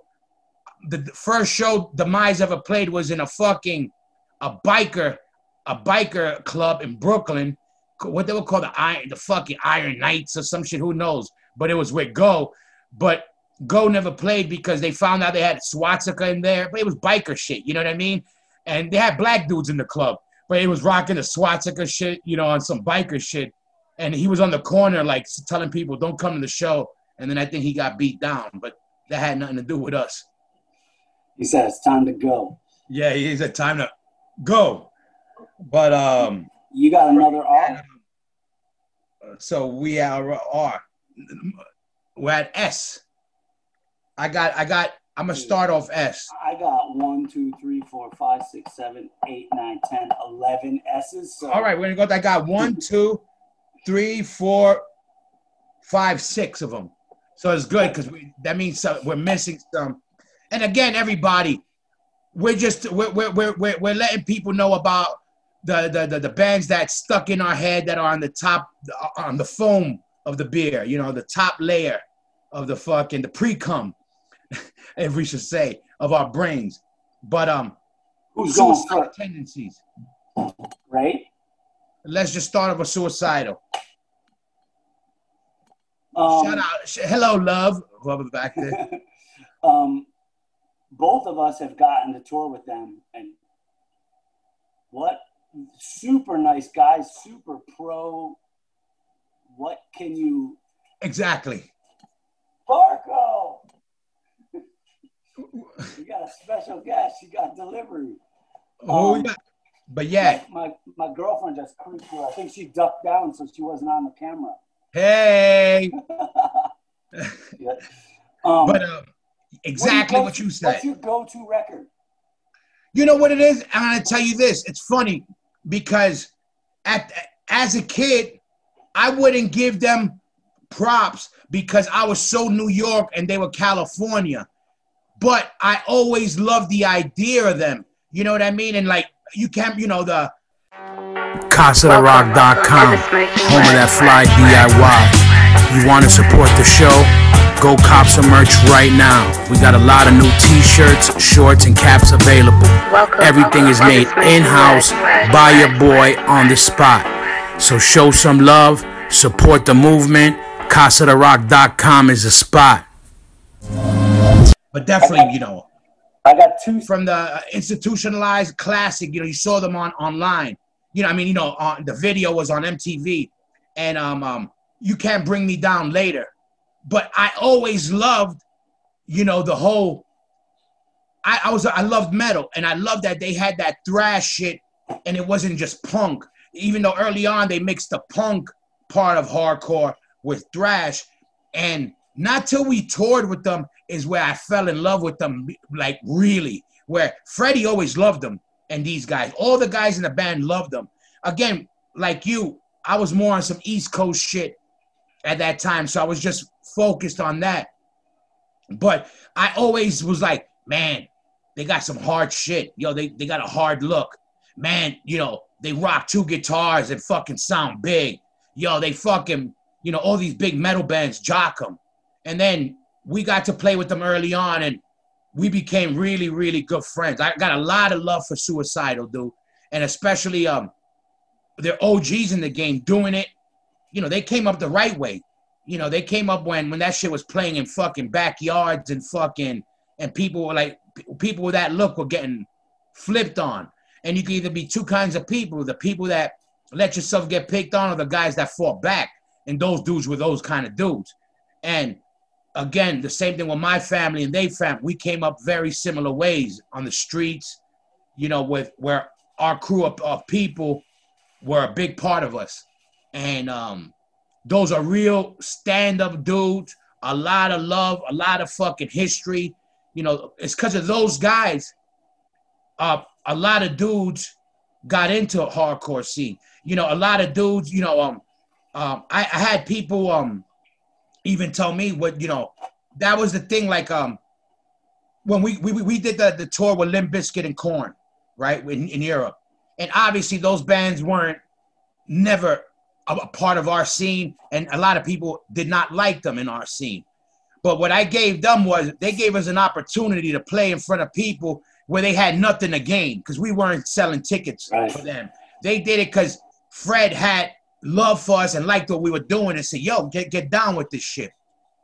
That gave us an opportunity to play for people that now, when we go play the UK, people came to see us later on and were like, yeah, the first time they saw us was the first 2-3 shows opening for Limp Bizkit. Now, that's what happened with Suicidal. People would go to see Metallica and then saw Suicidal opening for them, and they were like, this is some real shit. Right. And got people that are real hardcore kids involved with the music because of that. And that's big because very few bands were, in the early days, all you heard about was the Cro-Mags doing a tour with Motorhead, right? And then Suicidal opening for Metallica. There wasn't a lot of that cross-pollination back then, even though all those big bands jocked hardcore bands and were influenced. You know what I mean? Definitely, too, like one of the most iconic artwork bands, logo bands, merch bands. Skating. Their look, like the, bandanas and everything, yeah. And the Mike's message. A great front man. And the message they have, they're everything. Those guys are like, Freddie always loved them. You know what I mean? And, always. And then the more and more, and then once we met, we clicked. And I love those guys. I got a lot of love for them. Dean, that's now Ra. And right now they got the Killers in their band right now with Ra and Lombardo. Is it Lombardo on drums? Jesus Christ. Shout out to fucking Cuba, to fucking Lombardo. A murderer. I've never met him, but God. Yo, he killed it. Like, Suicidal went through that phase where they had a lot of different dudes in it. They always had great players, but for many years they had a lot of dudes that weren't maybe so involved in the scene, but they were big funk players and whatever. And the funk part was the bigger part of their sound for a lot of years. It was just coming out in the music. We did a tour with them when they first got. Well, I don't know when they first got, but early on when they got Lombardo and Ra on bass. And I remember watching them, and I went right away to Mike right after the show. I said, yo, that's the shit. You motherfuckers. Those are the motherfuckers you need. One, Lombardo was my favorite metal drummer, for thrash. And Ra, even though he plays, he's a killer and an ill funk player. it wasn't all about funk. They were grinding out the thrash and the hardcore in it. And I remember telling Mike, yo, that shit is the shit. And Mike even was so energized, like he even felt like, word, I feel like you could tell he felt like he tapped into his youth again, into like an older sound with him. And he even told me, yeah, a lot of his people were like, yo, the band is sounding ill. And I'm glad they made that move because they murk it. I love playing with Suicidal, man. They got the best crowd too. Some of the most open crowd, open-minded crowds that ain't your typical hardcore or metal crowd. You know what I mean? It's like, they're like the Grateful Dead. They got their own people that follow them and live by it, but they're open to all that shit. They love all our bands, you know what I mean? And who else you got? So many. I know. I gotta pick and choose here. I'll go with Strife, California. I didn't have them. Shout out to Strife, and that's dope. Good. How you see? I think mid-90s, I think they were the best live. I mean, Earth Crisis, Snapcase, who's another S, and from Buffalo. Earth Crisis, Snapcase, and Strife in the early 90s to mid-90s were kind of like the three straight edge heavyweight Victory Records heavyweights. Yeah. And Strife, their live show, like Earth Crisis had that amazing crowd reaction, and not taking anything away from Snapcase, but Strife, their live show was unbelievable. And I would see them in Buffalo, Syracuse. I saw them at a fest in Massachusetts. Always unbelievable. Just on point always. And their records are just kind of simple metallic hardcore, but really, really strong. Yeah, I like those guys a lot, and definitely they had some good, again, the good mix of thrash with hardcore and playing with them. Great, they're great players, a lot of energy, and that was the thing. Out of those bands you just named, I lean towards more them than even a Snapcase, because I don't know if Snapcase did it by design, but I always got the feeling that they were they try to set put themselves apart from other people under the same umbrella. You know what I mean? Like if it was them being a little more artsy or whatever it was, they always tend to play with those other bands. You know what I mean? Yeah, kind of go in the direction of like a Deftones. I know they toured with the Deftones. Which I love the Deftones. They were like at the hip with Sick of It All, who's another S, so we can bring them into this. Sick of It All and Snapcase would always play together. It's so petty to me now, but like my first, another S that I wouldn't have brought into this, but my first real hardcore band, Slugfest, Snapcase, like kind of like, what do you call it, poached him, like got him in the band and like ruined my band. So I always had like a little chip on my shoulder about Snapcase, and then they blew the fuck up. So of course I was a little bit jealous and then I hated it. But I mean, at this point, like, I could care less about that stuff. But Snapcase definitely went in that artsy, a little more, they just weren't meathead. Let's fucking all mosh as hard as we can. Yeah. But they didn't go as far as like a Fugazi or anything like that. No, not even that. And I was never against the artsy part, because other bands, like we said, the Quicksands and Into Another's later, it was all our guys at the show. We loved it, but we didn't like when people excluded themselves from their roots. And like we were talking about Snapcase, they would always play with Sick of It All, who again, Sick of It All. What you can't say about them. OGs still killing it, still playing and doing all that. But to me, the Snapcase was always, that's the only band they would play with. You know what I mean? They not that they should have been playing with us or playing with them, but to me, I always saw like we were all in the same gang kind of shit. And when you kind of would handpick, and it kind of felt like people were just taking under people's wings, that kind of put you, I don't know. But definitely, I could feel the artsy side, not even sonically, but I could feel by the attitude, and that's what I wasn't crazy about, if they meant to be by design or not. And I will definitely give them props. They grinded pretty hard and toured pretty hard, and they had a huge fan base. And they took my old band Despair on tour for like, I don't know, let's say 10 shows, and they were all packed, man. They had a great following. But I hear what you're saying. Like, I was always drawn towards more of the grimy, dirty, and maybe they were just a little bit nicer, you know? Yeah, they definitely ironed their shirts before they played, for sure. That's for sure. But yo, all right, straight ahead. OG band, a band that's getting forgotten about, I feel like, a little bit. You know, I think people still talk about them because Sick of It All is still around, and Craig and the connection. But they had Craig, they had Das, Tommy Carroll, and they were doing that fast hardcore shit, you know, and Tommy was one of those dudes that even back then when they were straight, Tommy will fuck you up. You know what I mean? He was a dude that could fight. And and they had Gordon in the band who ended up playing on AF. Like, there's a lot of roots there. But I always loved them for like doing the real fast shit, having fucking a half-hour set with fucking 50 songs. Fucking crazy. I think they are a little bit forgotten, but they also have this cult following where you'll find pockets of kids that will say they're the best band ever and jock the shit out. I never saw them. I want to say they never came to Buffalo, but I'm not sure. But I've seen videos, and Tommy looked like an insane front man. And, crazy, good dude, man. Shout out to all those guys too. And you know, they had that fast shit, and then go into a drum tom breakdown, and it was, you know, you could feel the OG vibe in their shit.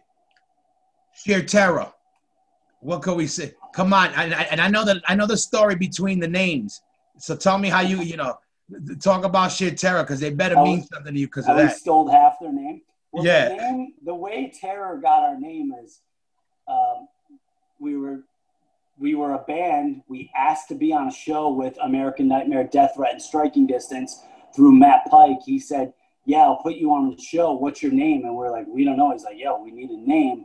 So the band's brainstorming, and I had a VHS tape of Sheer Terror sitting by my TV, and I just cut the sheer off. And I saw Sheer Terror for the first time in Rochester. It was Sick of It All and Sheer Terror, and they were fucking amazing. I know a lot of people, like my brother. I don't know if it's for sure, but he'll maybe put Paul as the greatest hardcore frontman. Obviously, like to talk shit and antagonize, but in a joking way. Yeah. And lyrics, some of the darkest lyrics, man. But yeah.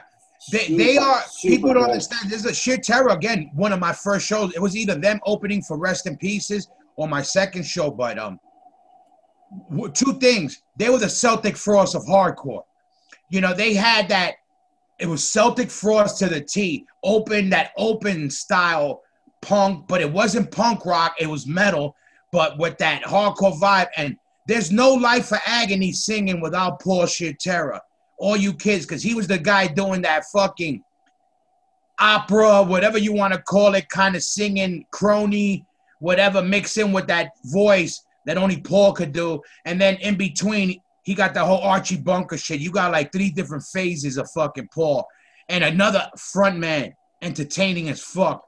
And again, what I loved, they didn't have the typical element of, even though he came up with the old style with the punk influence of hardcore, they didn't sound it. You know what I mean? They had that, you know, from Blake with the Widow's Peak and the fucking metal guitar and their Celtic Frost sound, and Paul with that voice. And then he'll bust into some singing shit. Nobody was doing that shit, you know? Let's say Where the Wild Things Are Come. That picture of Paul on the back. Man. I think he's laying on the ground and just early tattoos and like scars, and he just looks like if someone said, how do you describe hardcore in a photograph? It could be that. Then, while we're on this topic, you flip it over to the cover, and you got Broad Deal, Anthony in the crowd, and you see Pete and Lou from Sick of It All in the pit singing along. That's so cool. Raw Deal, they were always in the pit. All the Sick of It All guys, all the people, like they brought everybody because they were those fucking motherfuckers. Raw Deal was that shit where everybody wanted to rep for Raw Deal because not because they were just cool everybody, because you couldn't help it. You couldn't be not help like it. The way Luke is now. You couldn't it was that. It was that. I know that Luke feeling because I had that for Raw Deal. Like all those guys had it for Raw Deal. It was something that just took you over. You wanted to get your shit ripped, your shirt ripped. You didn't give a fuck. You wanted somebody to scratch your face. You know what I mean? You wanted to walk on somebody's head. You wanted to do that. You couldn't help it. But exactly, those were classic times when everybody was in the shit for each other. You know what I mean? It was a good time. And also I got, again, a classic band talking about old things, Super Touch. Shout out to Mark and Sue, Had them. Again, to me, not always the best musicians, but Searching for the Light, a classic song with that song alone and being on one of the comps, of a lifetime. Could be the best song in the history. And I give it to them for they were having that little artsy vibe before the artsy vibe was cool. You know what I mean? Which was pretty cool also. And Mark was down. Mark's been around forever. You know what I mean? Shout out to Mark Super Touch.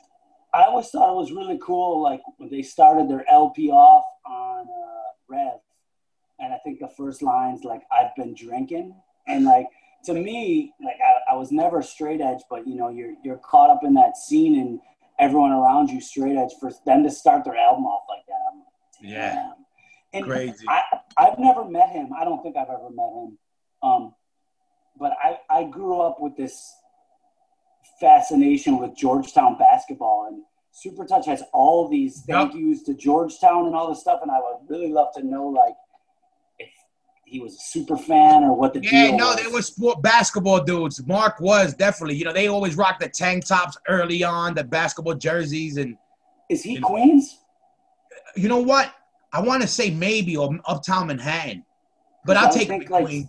I would think like St. John's would be his team or something, but they thanked Georgetown on some of their records. And yeah.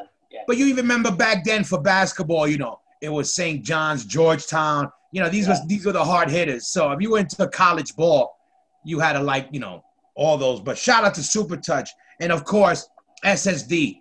I shout them out for mainly just being OGs in the game and guys, good dudes and classic bands that made their mark in the music and did shit. They were their own animals and they represented their area. You know what I mean? So I got 4. Who you got? You can comment on. I'll go through all 4 of them real quick, and you can pull anything you want from them. I want to put Side by Side on here. I love that 7-inch, and Jules is a great front man. Your little crazy friend Scarhead. Oh, of course, of course. What can we say? Shout out to. I'm original Scarhead, by the way, so you could talk about that. Right. But no, definitely. Did I hear you say on a podcast you took acid when you recorded that 7-inch or the EP? The first, the New York's Hardest comp.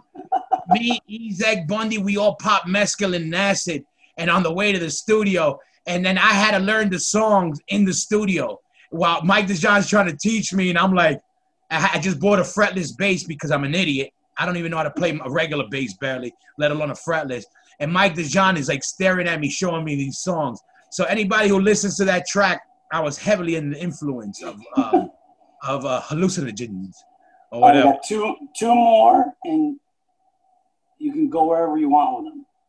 Who else? Shelter and Slapshot. All right, well, I'll go through them real quick. And Shelter, I was never crazy about them, but I like the one, whatever that fucking song is. He does the whole, yeah, that shit. Yo, shout out to Blood Clot, speaking of fucking Krishnas. But I give it to them. They were coming with riffs at the time that was more up to speed with what I was liking. And guys like Franklin, who I ended up getting a lot of love for later on, and Adam Blake came out of those bands. So, again, I respect that. And I give respect to respect is due. Not even if I ain't crazy about certain dudes, those guys always made music. They always reinvented themselves. They always were doing a new project. So I like that when guys, you know, put their hand in a lot of bags. And Slapshot, there's a lot of history that people know that wasn't so good with us and them. But whatever. I ain't one to not give props where props is due. I was never a Slapshot guy even before our little beef. But they were OGs in the game. You know, on top of that, they represented Boston, how we later on represented New York, and how I felt bands, if you were going to be those type of bands, you had a role. You know, maybe at the time, you know, maybe some lived the life more than others, but I give them respect for being around all those years and, you know, constantly, you know, feeding the scene with Stars and Stripes, and later on, you know, even doing Slapshot shit later on and blah, blah, blah. So, you know, I'll give them that. Were you a Slapshot guy? Real quick, the first two Shelter 7 inches I fucking love, and the Quest for Certainty record, which is like a comp of a lot of their shit, really good, and some really cool lyrics on there. That kind of lost me when it got further down the way. Slapshot, the first three records are unbelievable. Not new, but newer than that. Oh, they have an old-time hardcore record, unbelievable. And I gotta say, man, when I first got into hardcore, going to a Slapshot show in Buffalo was straight up scary and vicious. Like, every straight edge kid was on and his most angry. Yeah, and every Nazi. And it was it was an ugly night. And they brought out the worst of the worst. And those were shows where I was like 15 and I felt like I was 10 because I was like I wasn't getting in the mix. I was standing in the back. And for other shows, I would like, you know, like for a Gorilla Biscuit show, I would think I was the king of the pit. These shows, I was not the king of the pit. I was letting all the pieces of shit come out. I know. That was those early days, like AF. AF had that shit, you know, bring out the worst of the worst. You know what I mean? It was like, but yeah, and again, you know, and Shelter has their place also. Again, I give it to bands that will keep, you know, bringing new flavor into the scene and feeding the scene. T, now let me start this off. Well, my favorite later hardcore band.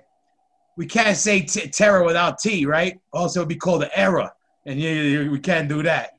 We've made a few of those. Always big shout out to you guys. You guys rep the right way. I don't got to tell you that. Everybody knows it. You motherfuckers kill it. Keep killing it. You guys give me energy. Always make me want to fucking keep murdering it. And you know the deal. What's up with that? Motherfuckers are scared to play with you guys because you motherfuckers murk it. Every time we play with you guys, I get motivated. You know, but we know certain bands don't like playing with you guys because they got to work. You know what I mean? And I figured let's think of all the places Madball and Terror play together. United States, Canada, South America, Europe, many times. You know that from day one. Never Australia, right? Maybe Australia. I don't know. Did we? Maybe, but we played everywhere. We played almost everywhere. Yeah. And we will continue to play everywhere we can. You know what's up with that. Sounds of the underground. Always. Yeah. Again, same band, like the how we came out of a band, the influences, how we influenced guys that were in your band. We got influence from AF. It's the same bloodline, you know what I mean? And with the same attitude and the same everything. That's why we always mixed. For sure, I mean? Terrors talked about, okay, Matt, like Freddie was in jail when the band started, and we're like, all right, I don't want to say we want to be the next Madball, but that was like, our biggest influence. And then when you guys came out west after Freddie got out, we got on all four of the shows, and that's I think where I really met you guys. And we played that strip club together. Yeah, amazing. In East LA, that was amazing. We had strippers with C-section scars. You could put your credit card in. Oh, Jesus. Yeah, crazy. That was a good time. I remember Ernie was still alive. Ernie Cortez. I think Ernie was there with us, right? Powerhouse and all those guys. Yeah, we could have had Powerhouse on the piece. I think we just had Project X, but shout out to Chris, man. Oh, how we forgot about Powerhouse. Yo, OBHC all day, my brother. But also, they motherfuckers, they were like the Madball, how we rep New York, how you guys rep LA. They were the guys repping fucking Oakland, you know, fucking OBHC. They kept that shit alive from doing shows to bands coming out under them, running the pound. You know, when any of our bands would go through town, we went through them, you know what I mean? Staying at the houses and same bloodline, you know what I mean? The same thing with how you guys were. What I like, you guys reminded me of us, not even if it was so much sonically, but the same bloodline and coming out of California. You know what I mean? And you had your own sound, but it was the sound with the right mix of shit that we liked. You know what I mean? We like that aggressive shit. We like shit with a pocket, with a groove. We always had some metal in our shit. You know, we loved hardcore, but we weren't the punk part of hardcore. You know what I mean? And you guys had that same kind of thing. Fucking I got besides that, and I got one more. I got Token Entry. Nice. Token Entry. You can go off because I know like all I want to do is skate, but it kind of slid under my radar. Again, I wasn't a super big Token motherfucker. I wasn't so big a Token Entry head, but a lot of people in New York were. What I did give them was they had a lot of OGs in the band, and they were like our West Coast band with the whole skateboarding shit. You know what I mean? Like our H2O before H2O. Like they were our connection to that world. You know what I mean? Like, you know, they had, I guess, a little bit more melodic shit. But just how they fell in, I always felt like, you know, we needed a skate band. We needed the tough guy band. We needed the metal crossover band. We needed the straight edge band. You know, you had to have all the elements. And they were one of those bands. And I like the record cover, with the bird skateboarding. Yeah, that was pretty dope. I only had Terror and Token Entry. I got two more T's. Hit me with the T's. Hit me with those titties. My boy Patrick and his people from Europe, True Blue, who I think of course, very they influential for a lot of European hardcore. Yeah, and when a lot of people weren't talking about bands like Rest in Pieces and stuff like that, they were like flying that flag big time. Yeah. I think they're great visually, musically, just a really awesome band. And then I got to give it up to Trapped Under Ice. I think over the last 10 years, you know, one of the best. And that makes me think. I slept on No Warning. I'll give it up to them real quick, too. Again, over the last, like, I don't know, 10, 15 years, those are two of the best hardcore bands, in my opinion. Yeah, and Trapped Under Ice, you know, also us. We have a lot of history with them when they were coming up. We did a lot of runs with them. And what I loved about all those guys is how they do all these bands with each other. You know what I mean? Yeah. I always loved that. Like that got me motivated in a lot of ways, you know, from them doing this band, doing different kinds of music, and it's all the same dudes recycling each other. That's what you're supposed to do when, you know, you got homeboys and you got why look for somebody else when you got them right next to you, you know what I mean? And I guess that brings us to another T. They went on and started Turnstile, who obviously are like one of the most loved bands in hardcore right now. So just the point you were saying, they super talented and super dedicated, and they make some music. Yeah, I'm gonna have get your weight up, Brendan on. I hit him up because again, early on, it's funny. Well, you know, we played a lot of shows with them, and all of us got along. We had influence on those guys, and we loved the energy they were bringing because they were coming with it. They were being original, and we liked the way they were getting down. And with Brendan, I would always break bread and fuck around with them, always talk shit with them, and I saw them come up and do all their new things, and it was good to see them. And when they did the Turnstile shit, see, a lot of people hate on Turnstile. I'm not at home bumping Turnstile all day. But I give them credit for, one, they all ill players, and they got some dope shit I like. But people hate on you when you start doing good, and if you're doing something a little different, people try to make you into something you're not. You know what I mean? Like, and the bigger they were getting, I started personally feeling a lot of the hate they were getting. And I would be like, yo, fuck them, let them do. And I would tell them that. I would see them, I say, yo, keep killing it whenever I saw them. Keep killing it. I'm sure for everyone that hates them, they got fucking 50 people that exactly they're their favorite band. So all the turnstile kids may not go to a Terror show or a Madball show, but everywhere people realize hardcore's in the DNA, some of those kids are going to go back and they're going to find all our people. And then we're going to keep getting that next generation of hardcore kid. That's how we got to keep doing this, you know? We got to look at for shit long term, not the short term. You know what I mean? And those guys, they don't deny it, where they come from or whatever. And as long as all these bands keep doing that, our world will keep coming and growing with the right bloodline, with people that are in it for the real reason. You don't got to be born in 1980 or going to show since 1980 to be a real hardcore dude. Because there's dudes from back then that haven't showed their face since they got into an 80 and haven't showed their face since 82. Fuck those dudes. Who gives a fuck? And said it's been dead since 83. Yeah, fuck them. I don't give a fuck old school. You respect the old school guys that are still around and who looked out. If they didn't do shit for you, fuck them. That's what I say. Fuck them. Because guess what? Hatebreed, they used to open for us. And now we open for them. And with love, we do it. Because you know why? They never forgot where they came from. If people like them or not, they do their own thing or whatever. Anytime there's a Hatebreed show or whatever, or a tour they're doing, we get hit up. But Jamie used to book our show. You know what I mean? They used to open up for, and we love playing with them. And why? Because that spirit, that DNA is built in them. It's just even if he don't say it, it's built in him. The way he does business and everything. Look at that tour that Jamie put together. Us, you, Hatebreed, Cephalic Carnage, Hate Eternal. What the fuck? I know. That's me and Three Gun. Fuck, you always talk about it. That's when we first met him with Terror. Like, me and him had a standoff where I was giving him dirty looks. I was like, yo, this was and he even thought, like, yo, these guys are going to flip on me. And then we had, shout out to Frank. I got mad love to Frank. Oh, shit, yo, what's up with that pussy? Ozzy. Yeah, Ozzy, that's his name? Yeah. Yeah, dude.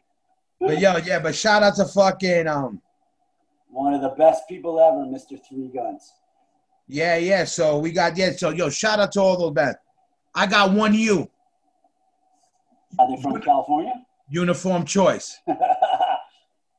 Amen. Another thing, a band that I never got to see, but the bloodline from, I always liked that they were Skins, Straight Edge, and from California. I didn't even have to hear them. I already thought that was dope because I was a Skin. I wasn't Straight Edge. But back then, Skins and Straight Edge wasn't mixing, and I don't even know if they were skin, but the look and everything, I was like, because to me, I was a hardcore skinhead. So I liked anything that fell under that umbrella, and I always liked that name, Uniform Choice. And fast forward, Ignite, we'll get into that, but Zoli and some of those guys were old Uniform Choice guys. So, and they have a lot of history with California, with Straight Edge, and with hardcore. So anybody who I had roots with and showed me respect, I ended up like backing them even more. You know what I mean? Yeah, I think that Super Screaming for Change is like a perfect hardcore record. I know I brought up early on the last episode, Dag Nasty is one of my favorites. I would think this is, kind of Dag Nasty, can I say, on steroids, because it's still melodic and really catchy, but mean and not like depressed like Dag Nasty is. And when I got that record, I would play it all the time. They kind of lost me. They got a little weird and artsy towards the end, but when they were in their hardcore heyday, they were a fucking beast, and I love them. Yeah. I like the idea of those dudes probably more than their band, actually, than I sat around listening to them, from what I had in my head. I got one more U. You have any U's? I got two, but they're just quick ones. What's your second one? Uppercut. That was I had Uppercut and Up Front. Yeah, them two up front. I know more from the 7-inch or whatever cover. That it's. I just remember like their Keep the Spirit Alive. Yeah, I just remember that as being one of the things I used to see, and Uppercut from being on the compilation. You know what I mean? Yeah, they got the anti-straight edge song, which again was for me, I was like always around so many straight edge kids, and totally not. I think straight edge is a great choice. God knows, many times I wish I was straight edge, but just to come out in New York at that time and just the first lyric on the comp is "I'm not in a straight edge band. I don't wear X's on my hand." I was like, hell yeah. There's nothing wrong with drinking a few fucking beers. Yes. That's poetry, right? Right. Written like Shakespeare. I think Shakespeare wrote those lyrics. But yeah, I had them too, mainly because that 7-inch, the compilation, that was fucking, all iconic shit. And they put out a cool it's a 12-inch EP called Four Walls on Blackout after that. And I found out recently. I remember that, but I never got into it, or I never heard it, but I remember the Four Walls, yeah. They did I found out recently the singer, whose name is Stephen Murphy, was from Rochester. Oh, I think he went to school in New York and did like Uppercut with other New York dudes. But I found out he was from Rochester, and all I know is him and the singer of Bold always had the illest sneakers on in pictures. I was always like, damn. And I always thought Uppercut was from Boston. Oh, they're in like New York. They're on the where the Wild Things are comp. I swear, I know. Another wild thing. I swore to God, I would have told you right now. I bet my house that they were from Boston. I was thinking of Boston band. If they had a Rochester dude, maybe they had a Boston dude too. Who knows? Oh yeah. All right, V. I got 2 V's. I got 3, and I bet 2 of them are the same ones you have. All right. We'll start off with the OGs. Vision. Yes, that's Again, one of my 3. I'm wondering who I wasn't sitting around listening to Vision, but represented Jersey, and they were a band that would have. I remember their shows being managed. Rest in peace to Dave, but they having mad energy, and they were always playing with Sick of It All in those bands. So they were always good to stack those bills. You know what I mean? And they always had good dudes in the band. A lot of cool dudes. They had a dope drummer. Forgot homeboy's name, but yeah, they were good. For representing New Jersey and putting them on the map. Did you ever catch them? Yeah, well, their first album, In the Blink of an Eye, like, I love it. I want to say top 20, but maybe top 30 best hardcore records ever. Wow. They played in Buffalo a lot. They were great. And it reminds me, I left off Turning Point off the T because I always think New Jersey, and they kind of have the same sound, like melodic, but kind of hard hitting. Yeah. So bring Turning Point up real quick, who's I should have had on here because they're one of my favorites. But Vision's really good. They lost me towards the end, but at that era when they put out that In the Blink of an Eye in maybe 1990 or 89, really good. And I did one night. It sucks because you say rest in peace to so many people on it. It's super sad, but now I'm going to say one night we played a fest in Europe. It was Vision and Terror, and Mickey Fitz. He was either with Terror. Yeah, I don't know if he was with us because he jumped in our van a couple times. It had to be Mickey Fitz. He's known to just jump in the van and go. Or if the business played, but I remember I sang a song with both of them, and both gone now. It's fucking crazy. Rest in peace to Mickey Fitz, and shout out to fucking Steve in the Business. My favorites. That's my family right there. And who else you got for V? I think you're going to say VOD. Yes. Okay. That was my other one. I had Tim on the show, not too long ago. Really cool because I never really met him too much. I did a tour. It was Buried Alive, Candiria, Scarhead, VOD. So obviously I met him and stuff, but I've never really spent any time with him. They're a band when they came out, they took over, and the people in Buffalo loved them, and they played great shows. And then we did that tour with them towards the end when they were kind of drifting off. But it was really cool to hear what he's up to and stuff. And wish him all the best. And I know he's doing new music and stuff. That's cool. And a great band, why I loved them was because they were innovative for the time. They were like artsy without being artsy, even though they were. And they were bringing that new flavor. You could tell it was like a new metal flavor. But they were coming from the right angle. You know, they were coming, you know, they're a hardcore band, even though later on, sonically, they turned more into their own thing. But they came out of playing the same holes we were playing and everybody else was playing. You know what I mean? And you could tell they were, oh, where you go? You disappeared. It's really weird. Your boy fucking. There you go. But your boy Toby is just calling me, which is weird. Oh yeah. He doesn't really call me. He just texts me. Oh yeah. No. But again, for a band, you know, when you have bands to do that. And like nowadays, our bands could do. None of our bands sound like them, but we're able to tap into a little bit more other styles because bands like that came out. You know what I mean? All these bands that crossed over different styles help us fucking spread our wings a little bit more with shit we want. If it's being more metallic, more, you know, this and that. And they always sounded professional. You know what I mean? It was really interesting to hear Tim talk about how he was like really influenced by the Doors, and I would have never thought of that, but once he said it, I was like, oh damn, you can hear that. And he said, you know, I wasn't really feeling tons of this hardcore stuff, and then I heard Madball and it fucking rocked me, and that's the way it should be. You know, exactly, and that's what I loved about them also. Even back then, they weren't claiming to be, oh, we're hardcore purists and we love every hard. They weren't, you know, they loved what they loved, and some of the other guys would be like, yo, I never even heard some of these bands. They weren't ashamed of it. And they shouldn't have been ashamed of it. Not everybody was born in CBGBs like Freddie. But you know what I mean? But, you know, that's what I liked. I like, be humble. Not everybody is new to this shit at one point or another. So people forget that. They got to a very... You heard some of the shit that those motherfuckers did. They did. Yeah. I was bugging out that I knew they did some big shit, and I even forgotten that when he was naming shit, I was like, man, you motherfuckers did some big dog shit for a minute. I was starting to get jealous. Yo, shout out to VOD in Long Island. My last V. I don't know what you're gonna think of this. Verbal Assault from Providence. I don't know a lot about them, but I know of them.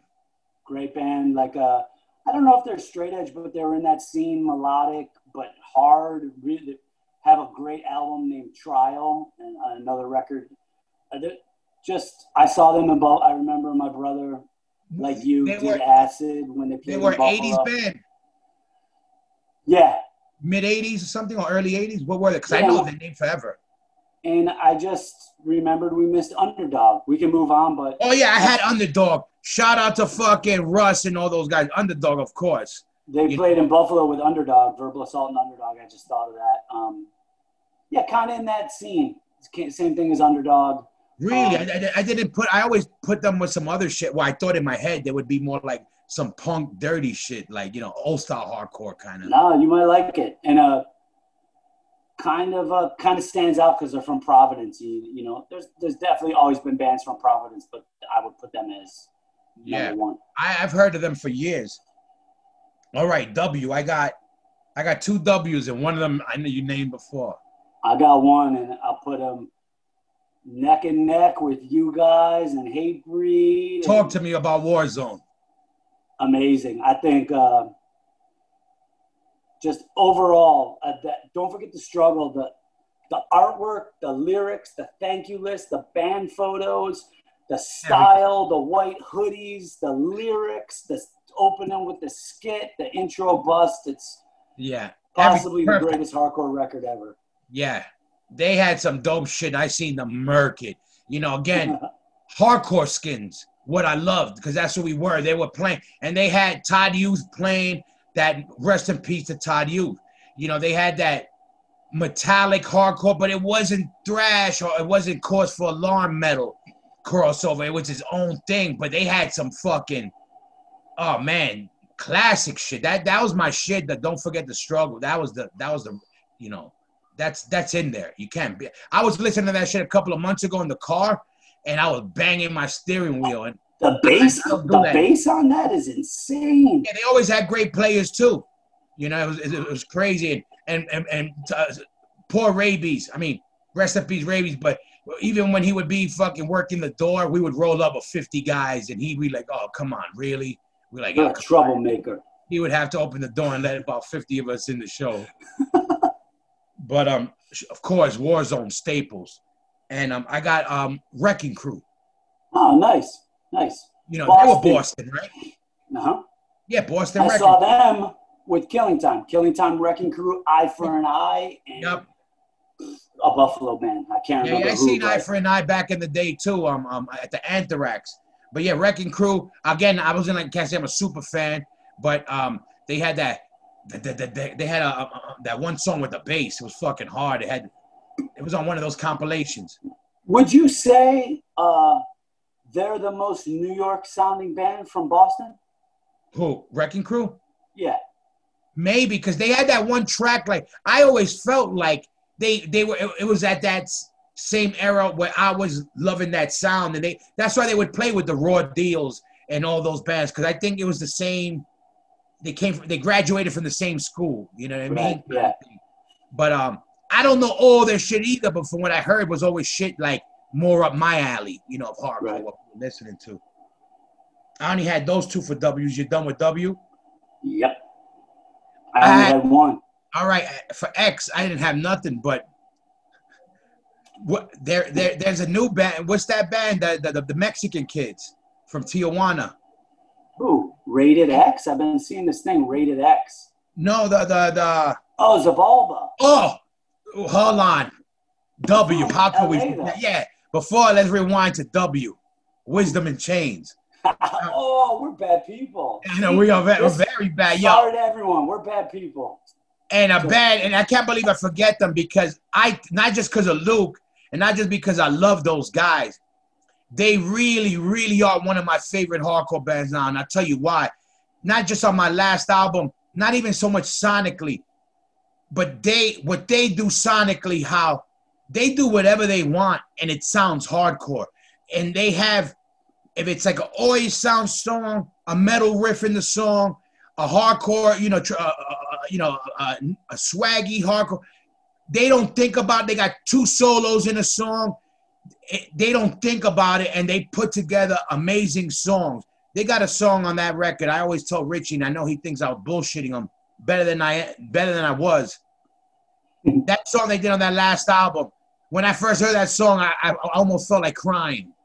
And I don't get like that with songs, because I was just like, how it's put together, what's it about, but even the riffs and how it was all put together. I'm like, forget a hardcore song. This is a fucking great song. And I would think of them when I was doing music as far as, yo, don't box myself in. Just do it. You know, you're gonna feel, you know, if you're doing it from your heart, it's gonna leak out. You know, you don't gotta put your hardcore stamp on it if you are a hardcore person. You know what I mean? And how they write songs and how they don't follow the trend, love them. And they're great dudes. For sure. I would say some of the best people that on the met planet, in hardcore, hands down, most down to earth. And you're totally right. When you listen to their set list, the songs go all over the place. Exactly. They're always brought in by a melodic energy, and some of their lyrics are really like outside the box of something I would ever write. It's almost like kind of storytelling. Yep. But you totally relatable all the time, and they're amazing. Again, they doing what they do, and you hear it, and I'm like, that's hardcore shit. And that's great when you could do that. Have 2 solos in a band and not think, oh, they're trying to do metal shit, or they have a lot of oi-ish sound shit for guys that you wouldn't put together with being that oi sound. But they just do it, and they do it good. They all can fucking play. And them and you guys are some of the dudes that we love to tour with the most, because we have more fun off the stage than we have each other on stage. Shout out to those guys. I had Richie on. I'm going to get Joe, and I want to get the Post America podcast mashup with us too. Get Luke on. I want to hear Luke on the podcast. My favorite human. I tell you, Luke, I do this shit for you. God damn it. And out of X, like we're moving on to X, I would have thrown. We were talking about what's the name? I could never say their name. The Mexican kids from TJ. They're from LA, but it's Zabulba. I thought they were from Tijuana. No, they're from LA. Oh, the LA dudes. Why did I keep thinking they were from fucking Tijuana? I don't know.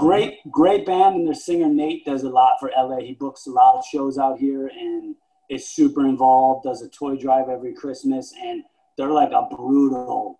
I mean, they're definitely all hardcore kids, but they're like some hard-hitting, crazy metal, beat you in the face with a shovel type shit. Shout out to those guys. I know they've been I know they've been making this, putting their stamp on shit, and then I know they've been involved because I would see a lot of their shit around, and I swear I thought they were from TJ for some reason. But do they got Mexican cats in the band? Oh, yeah. Oh, hell yeah. Viva Mexico. Enough. I'm a fan. But also, I remember the name how you say the name again? See, I'm bad at this. The way I say it is Zabulba. I hope that's Zabulba, right. exactly. Yeah, crazy fucking name. All right. I got one Y. Who do you got? I got two because I want to hear what you say about the second. All right. I think you're going to go Youth of Today. You're going to say that's first, who I got, right? Youth of Today. Musically untouchable, super good. I love them. One of the best, I think. One of the best. Definitely. That was they were probably the band. I loved Break Down the Walls. Amazing songs, amazing energy. But that was a band that started turning me off to hardcore music. Hold on one second. Oh, they started turning me off to fucking the whole to Elite. Turning me off to straight edge, but I didn't like how they would taking straight edge and making it a separate world. You know, that always bothered me. Like we talked about it before. Straight edge was always a room in the house of hardcore. That's a given. But when they started trying to make their own house instead of living in the house of hardcore, that's what bothered me. And they were one of the guys that did that. But energy-wise, and I love the style, you know, it was fast, old style, and then with a Tom breakdown, they would, you know, a lot of energy, you know, a lot of classic photos and moments in that time. And I gotta say this, I don't really know those dudes, don't really fuck with those guys, but on Drew Stone, I think the 10 questions he did with Ray Today, I don't even know if he calls himself that, or Ray Krishna, whatever the fuck he calls himself. I gotta say, that's some of the funniest shit I've ever heard. I was like, this guy's funny. You know, I don't think I saw that one. You gotta see it. I gotta tell you, I would have loved to hate on it more. Like actually funny? Like actually funny. Like I was like laughing. Like I just remember watching it. You know, I was waiting to hit, you know, to get more ammo to talk shit. And when I saw that shit, I started laughing. But you gotta watch it. Pretty funny. Who else you got? That's all I have for Why. I just want to hear what you're going to say about Youth Defense League. YDL. Shout out to Nick, YDL. I just talked to him not too long ago. He texted me.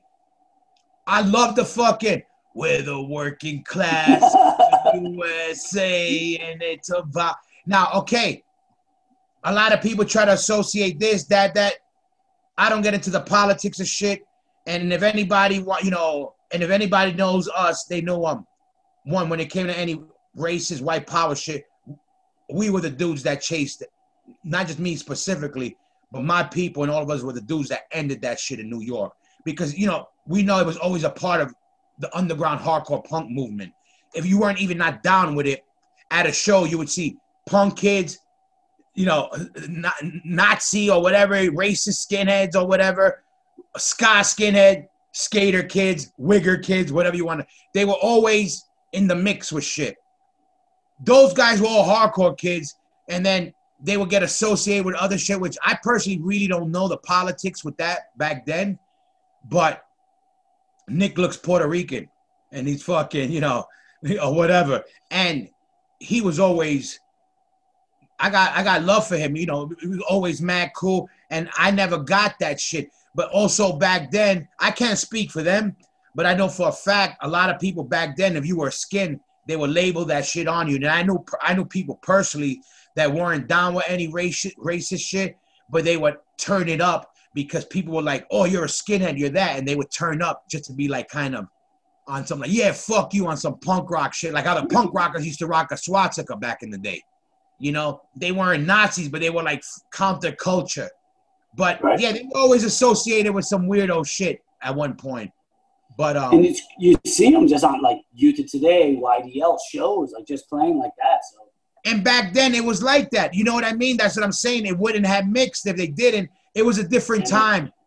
You know what I mean? The guy on the Rev Comp. So yeah, the politics were different then, and you know, in New York, the scene, it was so small even then that you were influenced by everything, even if you weren't into it. That's why before it mattered what you ate, before it mattered what your beliefs were, you all influenced each other. If you liked it or not, you were kind of like thrown into this fucking, under this umbrella, and you picked and chose what you like.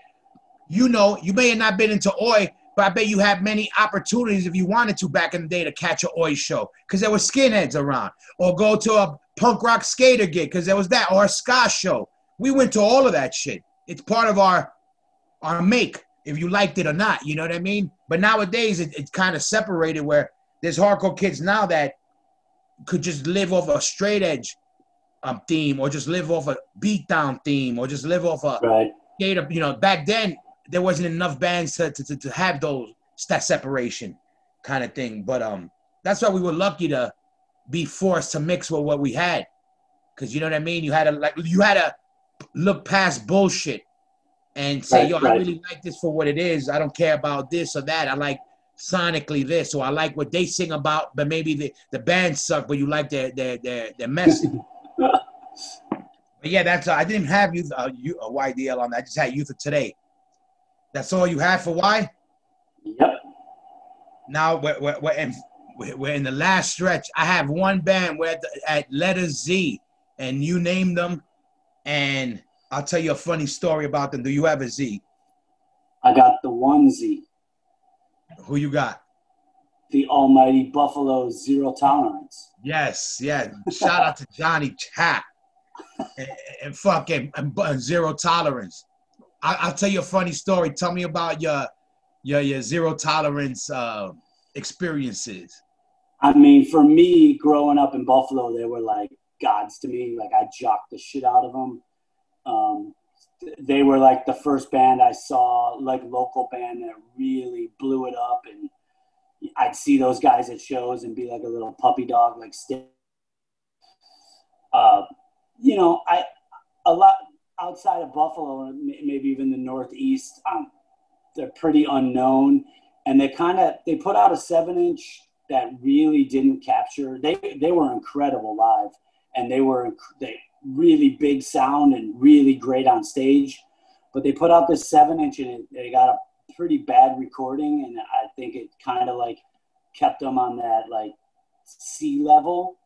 But for me, they're like, everyone has that band that for their home city, maybe not from New York because you had so much great things to choose from. They're like that one band that you only know about because they're from your city and a lot of people would never understand. And for me, they're just like, will always be one of my favorite bands and the most influential band that really sucked me in and probably ruined my life, for lack of better terms. The shit with them, I got a funny little history with them. It's funny because I never seen them live, or I can't remember. But when my old band demised, what I used to do was I used to walk up and down the line at CBGB selling my demo. So I used to be like, yo, 5 songs, $5.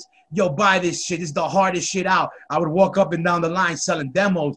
And I remember I wonder which kid it was in the band, but this kid comes up to me. He's like, yo, that's dope. Yo, you want to trade? Yo, check out my band, Zero Tolerance. And I was like, yo, where you from? And he was like, yo, I'm from Buffalo. Whatever. I was like, yo, that's crazy. What are you doing down here? Like, it was so crazy to me. And he was doing the same thing, had the demo. And that was the first demo I ever swapped out because I was always selling them. And I wish I had the demo. It might be worth money. And then you did too, because I would ask you to buy it off you. It would be and we actually they were like, yo, that's dope. We Demise and Zero Tolerance exchange. We were up there. You know, those days we had to walk up and down the line hustling our demos. Whoever would buy it. And I was like, and I always remember the name stuck in my head because with the Z, I was like, you know, nobody uses that letter for a name. But fucking but yeah, Zero Tolerance. There you go. Vogel. We made it. We made it. Yeah.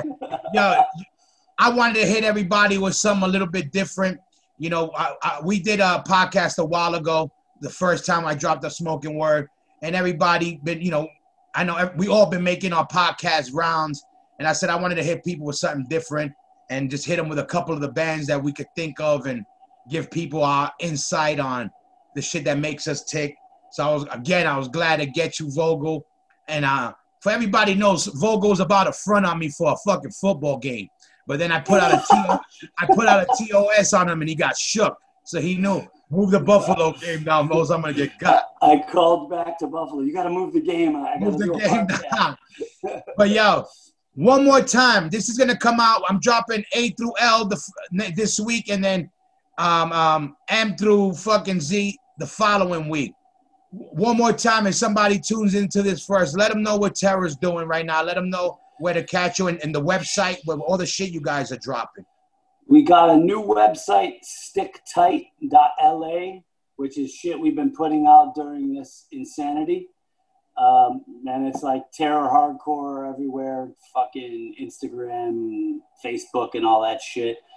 And as soon as it's safe, we'll be playing some shows, and we're writing brand new stuff for the next record, and kind of enjoying some downtime, but staying busy at the same time. So, all right. And when are you looking? Is there any time frame for a new Terror record you could give the people, or you don't? I know we talked, not so sure, but are you looking to drop something 2021, 2022? Definitely 2021. We could probably have it done. You know, I'd say we have a half of a new record written. So, but we're in no rush because, you know, I would kind of like to wait till we can play some shows off this shit. So I guess it's kind of play it by ear and see how the world's going. Good shit. Yo, Vogel, I'm glad you were able to get back. I'm glad we did the fucking two-parter.